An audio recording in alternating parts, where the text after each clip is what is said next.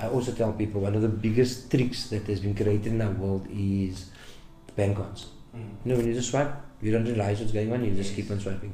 I teach people to do cash budgeting. Use an envelope. This is how much I must have for groceries. This is what my entertainment is. And put it, when you get paid, take your money out of your account, put it in there. If your entertainment envelope is done, buddy, it's done. You can't have more entertainment, you didn't budget for it. Yes. And people come back to me and tell me, oh, I got X amount left. I said, now you take that and invest it. New month, start over. Because even through our program, we get people to save money. And this is the exact same people that couldn't manage at the start. Now I put you into a program where you can manage and save.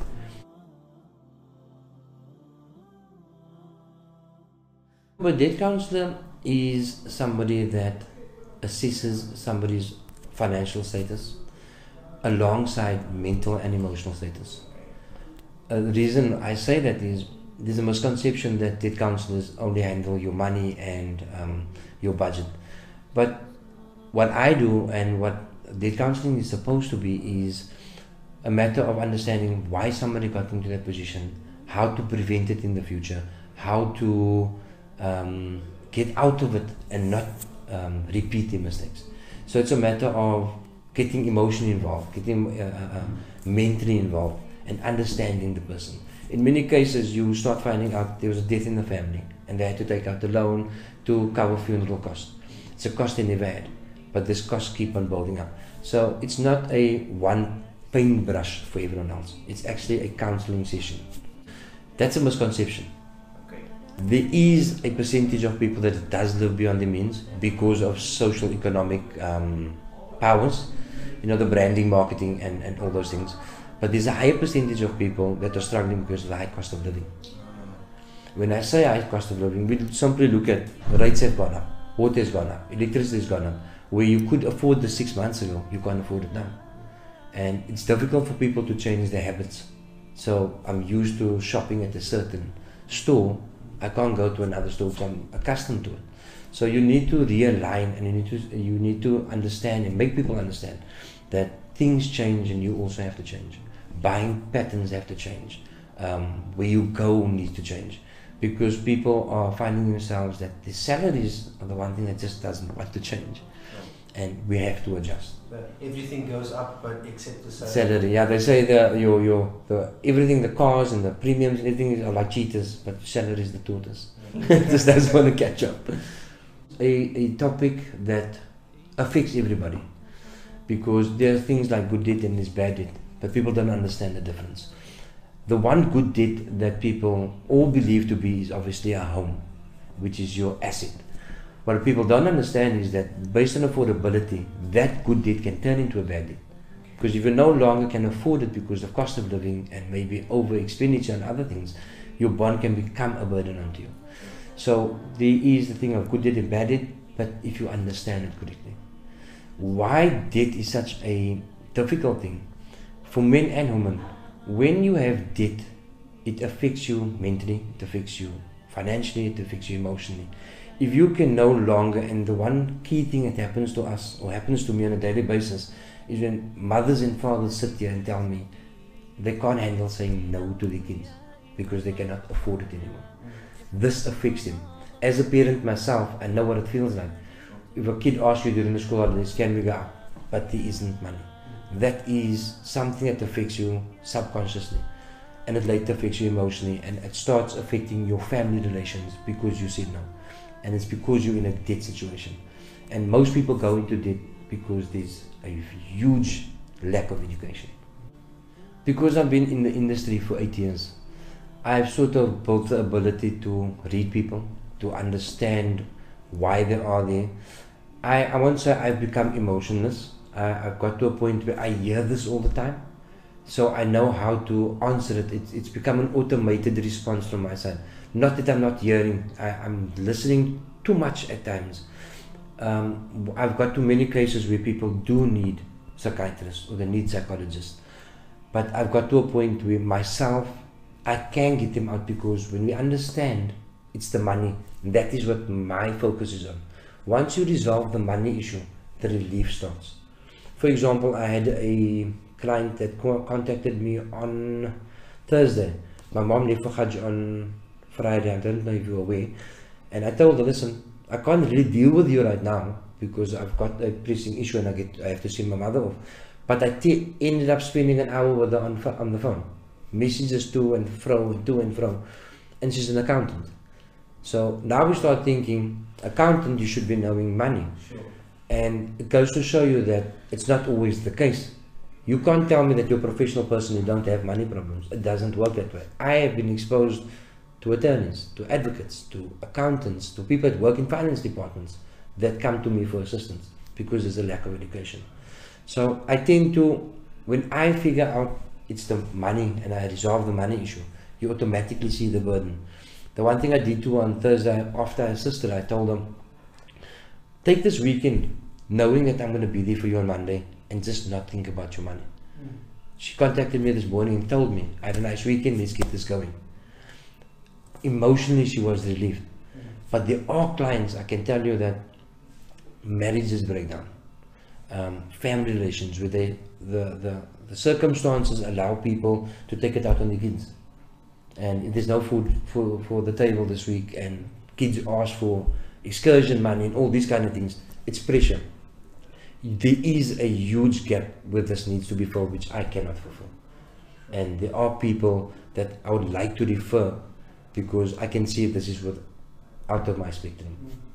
When I sit in these offices, I know that people are coming here for financial advice or they're coming here for financial management, but I don't touch on it. I leave that for last because we need to understand what got you there. We need to understand how to resolve that issue. Because if I'm going to help you and your husband or you and your wife is still having problems, the financial problem is not going to go away. Sure. And in many cases when it is a in-community of property, for example, a husband and wife needs to go into the program together. Yeah. On the one hand, you'll get the wife, I didn't make the debt, I don't want to do this. You have the husband, I made the debt, but we made a commitment to do it together. Sure. So it becomes a marriage problem. Now, I can try my best to be a marriage counselor, but I'm not. There's a very big misconception. You do not pay me. We are not allowed to charge fees. All our fees are regulated by the NCR. When I say regulated, please don't get me wrong, and this is where people get the misconception. We don't work for free. A doctor doesn't work for free, a lawyer doesn't work for free. Even though a doctor has sworn to save lives, he still must get paid.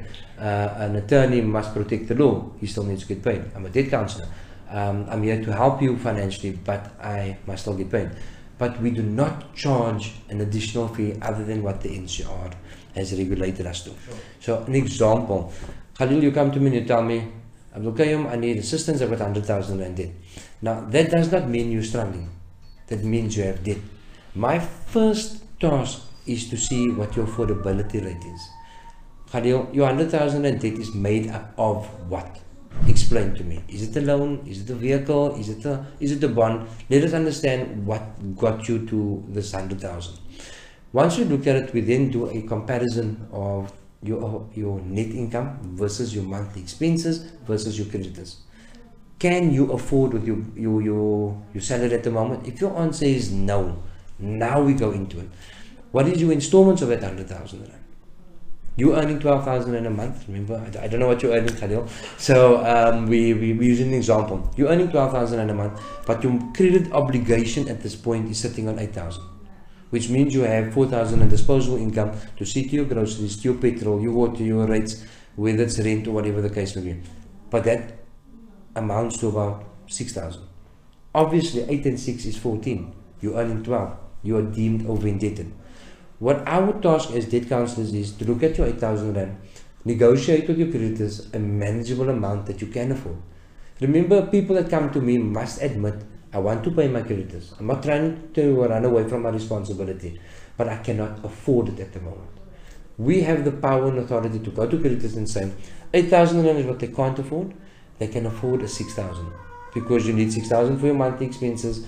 You need 6,000 for your creditors, it's 12, everything is fine. But we don't make it that tight. I can bring it down from 8 to about 5, 5.5, depending on what your credit obligation is. For a bond it's different, for a vehicle it's different, for unsecured loans it's different. If it comes down to 5,000 rand, this is where people need to understand how we get paid. As a debt counselor, we do a lot of administration work, a lot of negotiation work, a lot of legal work. we must get paid for that. So what the NCR has done is they put into a payment plan, the first 5,000 rand that gets deducted towards your debt actually goes towards the debt counsellor. That is the debt counsellor's fee. Okay? The second amount that goes off is for the attorney that must do the legal representation. So it's the first month, 5,000 to the debt counsellor. Second month to the attorney. We are given 60 working days to get you a court order granted. The stigma testing is a huge part of our industry because 85% of South Africa, not Western Cape, South Africa are currently over indebted. This is a statistic given to us from the NCR.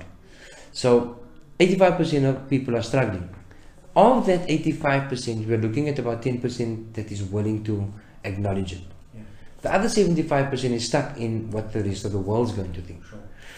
Fortunately, I found a level ground where after I've counseled people, I make people understand that it's a matter of yourself and not others. Sure. And I make people understand that it's better for you to put table on your food on your table instead of putting food for people's mouths. Sure. And that is what's happening at the moment. If I didn't go with you to a restaurant, it's more for someone else to speak about. What's more important, me putting food on my table or giving you something to speak about? Sure.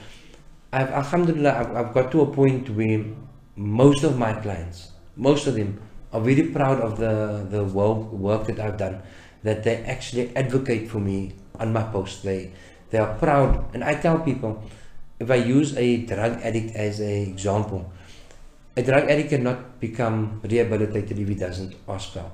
You can't force him into a rehabilitation. It's not going to help. He'll come out and he'll repeat his own old habits. But if he willingly comes to you and tells you, I need help, he can get help because he's asked for it. 99% of my clients, when they come to me and they tell me, I need help, I said, well, you're on your path to recovery because you've admitted you need help. And I teach people that there's no shame in it because you at least had the consciousness or the awareness to say, I need help, where the rest of the people are living in denial.